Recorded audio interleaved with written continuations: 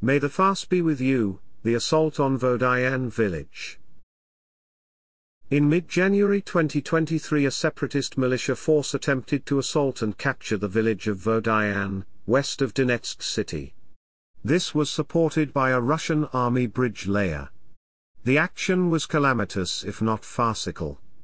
8 years of proxy and today open Russian military support to the Donbass separatists has not produced even moderately competent or professional forces. The assault was also paradigmatic of wider problems facing the Russian war. There have been countless such assaults on the stalemated eastern fronts. This article reviews the action with a view to making observations on the tactical shortcomings of Russian forces. Detail of the sequence of actions and images are drawn from the Ukrainian national information portal TAISK, reported by Sensor.net. Context and opposing forces. Vodaian is a small village roughly 10 kilometers west of the Donetsk city outskirts and southwest of the contested town of Avdiivka. The front line has been static in this area since the fighting in 2014 to 2015. Immediately south is the village of Pisky and to the east Opatn. Southeast is the long-abandoned Sergei Prokofiev International Airport, where football fans once arrived to watch home matches of the prestigious Shakhtar Donetsk. The area is open with some undulations and isolated plantations.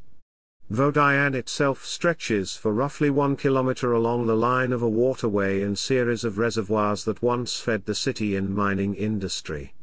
Ukrainian defenders blew the small dam east of the town, flooding approaches from the east and south. Towards the end of 2022, separatist forces managed to take hold of Pisky and Optine as well, consolidate their positions at the deserted airport. The southern half of Vodaian was also occupied. This seemed to encourage attempts to advance further to capture the entire village, despite the settlement has no particular tactical or strategic significance. Separatist forces involved in the assault were drawn from the Vostok 11th Separate Motor Rifle Regiment, 11 OMSB, 1st Army Corps, 1st AK, People's Militia of the DPR. Troops from 1st Slavyanska Separate Mechanized Brigade, Omspra, were lodged in the southern half of the village with the flooded waterway acting as a front line.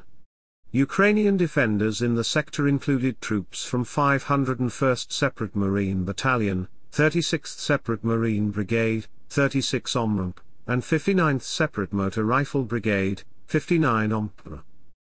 The action was a company battalion-level fight. Ukrainian intelligence learned about the impending assault a week before it was mounted. The location of Vodaian in the Avdiivka sector. Source, militaryland.net. First action, 14 January, bridge laying by MTU 72. The day before the assault, a single, unescorted MTU 72 bridge layer traveled 3 kilometers west from separatist-held Opatn and laid a bridge over the partially frozen, flooded area where Ukrainian defenders had blown the dam. Author's elaboration and imagery from TAISK. The militias are not equipped with modern bridge layers, or any at all, so it is possible the vehicle was operated by Russian army engineers who deployed the bridge and left. Ukrainian defenders responded to this development by destroying the bridge with a precision shell. For unclear reasons, it appears the destruction of the bridge was not reported by militiamen lodged in the southern half of Vodaian, as the following day an attempt was made to assault the village by crossing the now unusable bridge. This action is described later. Second action, the 15th of January, morning, squad assaults from the south. On the 15th of January, around 9 to 10 a.m., militia from 1st Slavyanska Separate Mechanized Brigade, Omspra, began to mount squad-sized assaults against Ukrainian positions in the village. These moved through the ice from the southern part to the northern part. The assaults were unsupported and uncoordinated with any other actions. There is no further detail on these attacks.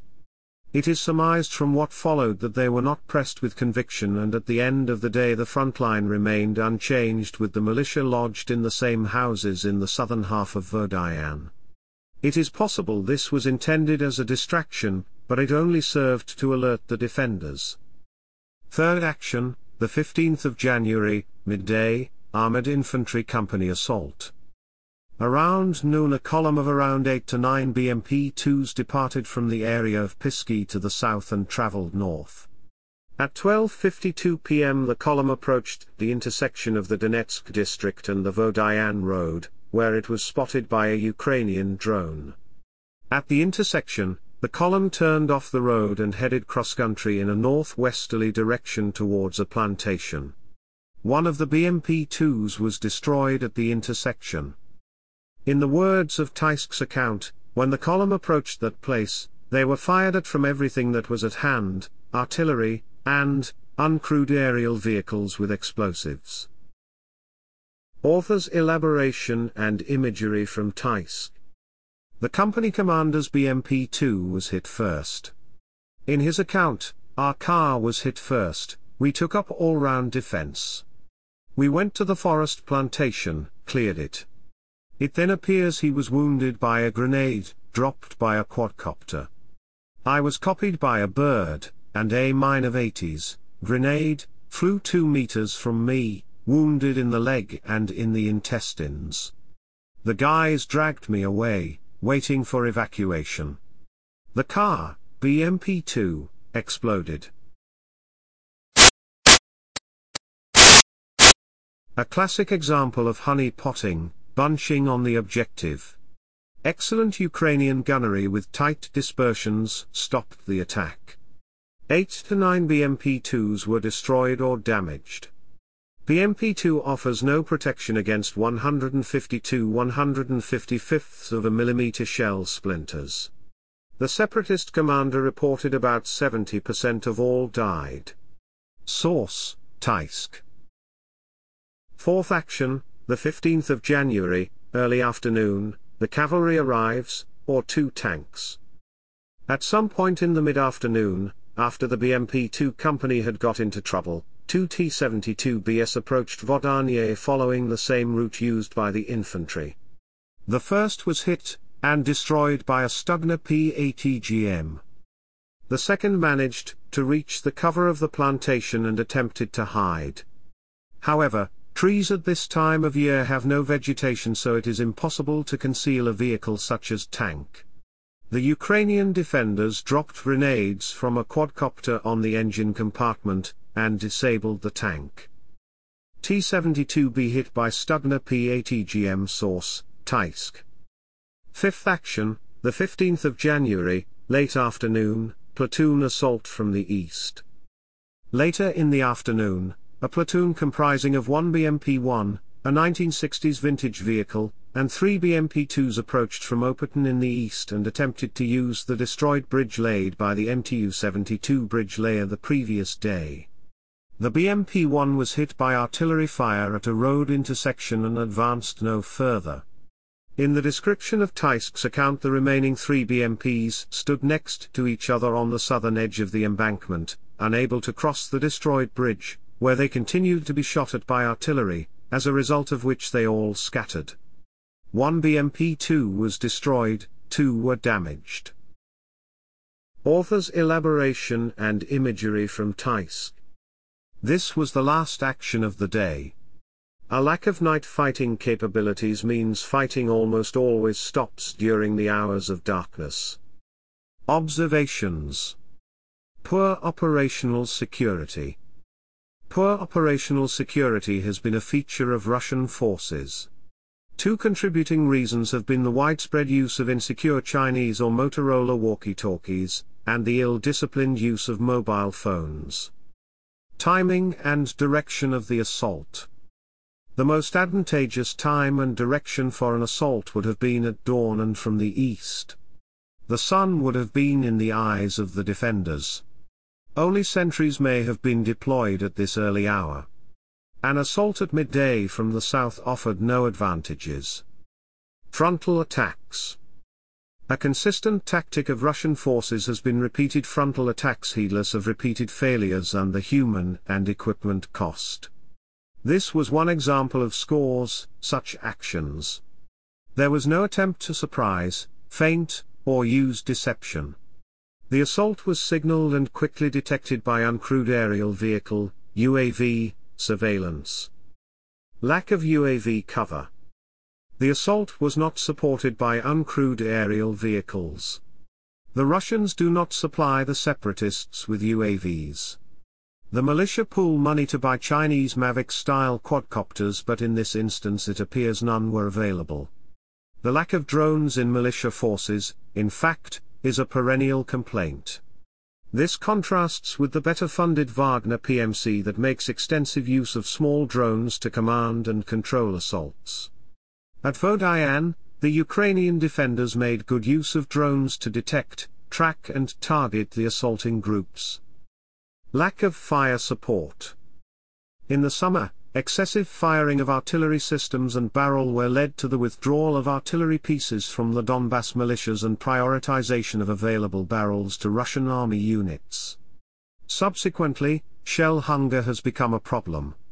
At the beginning of January 2023 it was reported Russian artillery fire had declined by as much as 75%. The attack on Vodyan was neither preceded nor supported by artillery or even mortar fire. And the effectiveness of accurate Ukrainian artillery support. In contrast with the assaulting separatist forces, Ukrainian defenders benefited from timely and accurate artillery support. The assault was effectively stopped by the Ukrainian gunners. With the exception of the two T-72BS, every other vehicle, as many as 12 BMPs, was destroyed or damaged by shellfire. The majority of fatalities and wounded were inflicted by the shellfire. Ukrainian gunnery illustrated that precision versus conventional munitions is a false debate. Both are needed. The bridge was destroyed by a precision shell. The assault was checked by conventional shells. Lack of air or aviation support. The much criticized NATO air campaign over Kosovo, Allied Force 1999, began with a low average of 150 daily strike sorties and eventually ramped up the effort to 483 daily strike sorties. Currently, the Russian Air Force, VKS, is averaging around 10 to 20 daily tactical bombing runs, Su-25s. The Ukrainian Mod Daily Situation Update reports the numbers. 2 aviation, Kar-52 and Mi-28N attack helicopters, averages less. This is a completely inadequate level of effort. In the case of the separatist forces, there is no air or aviation support. They lack forward air controllers, and what air and aviation is made available is prioritized for the Russian army and Wagner PMC. Some pilots are Wagner contractors. The Su-25s launch unguided bombs and rockets in risky low-level attack profiles. Attack helicopters typically launch unguided rockets. It is entirely possible the attacks fail to hit intended targets. Total lack of coordination in the assaulting forces. The assault on Vodyan was a series of separate, uncoordinated actions. An impression is given that a week before the attack, when the Ukrainians learned something was afoot, a group of separatist commanders came to a verbal agreement to have a go at Vodyan after the Orthodox Christmas lull, and there was little more preparation other than rough confirmation of timings and where each would attack. There were likely no orders groups that a Western soldier would recognize, or rehearsals. Nobody was in charge. Each group answered to its own leader. Lack of or inadequate tactical communication systems. The separatist vehicles, T-72BS and BMP-1/2S, are fitted with Soviet-era radios, for the British reader, equivalent to Larkspur radio sets. A proportion likely no longer work, and spares are either no longer available or difficult to obtain, hence the ubiquity of insecure, short-range walkie-talkies. Lack of coordination with flanking units. The assault on Vodyan on the 15th of January was an isolated effort. There was no attempt to coordinate the attack with flanking units. In this regard it was paradigmatic of the Russian war. The operational level of command, brigade division, has been largely absent, mostly due to the inadequacies of tactical communication systems, but also because of the mix of forces answering to different chiefs, and in the case of the militias, effectively local warlords. Summary of the assault on Vodanye, the 15th of January 2023. Source: Taisk. At the time of writing, February 2023, Vodyan remains contested. To the north, the stalemate at Avdiivka continues with recent separatist attacks resulting in the loss of 4 tanks and 9 BMPs. Drone footage showed clusters of dead lying in the snow. To the south, the front line remains unchanged at Marinka. TV Zvezda visited on the 10th of February 2023. There is not a single living place here, said Zvezda correspondent Roman Zakurdiev. He filmed a wasteland.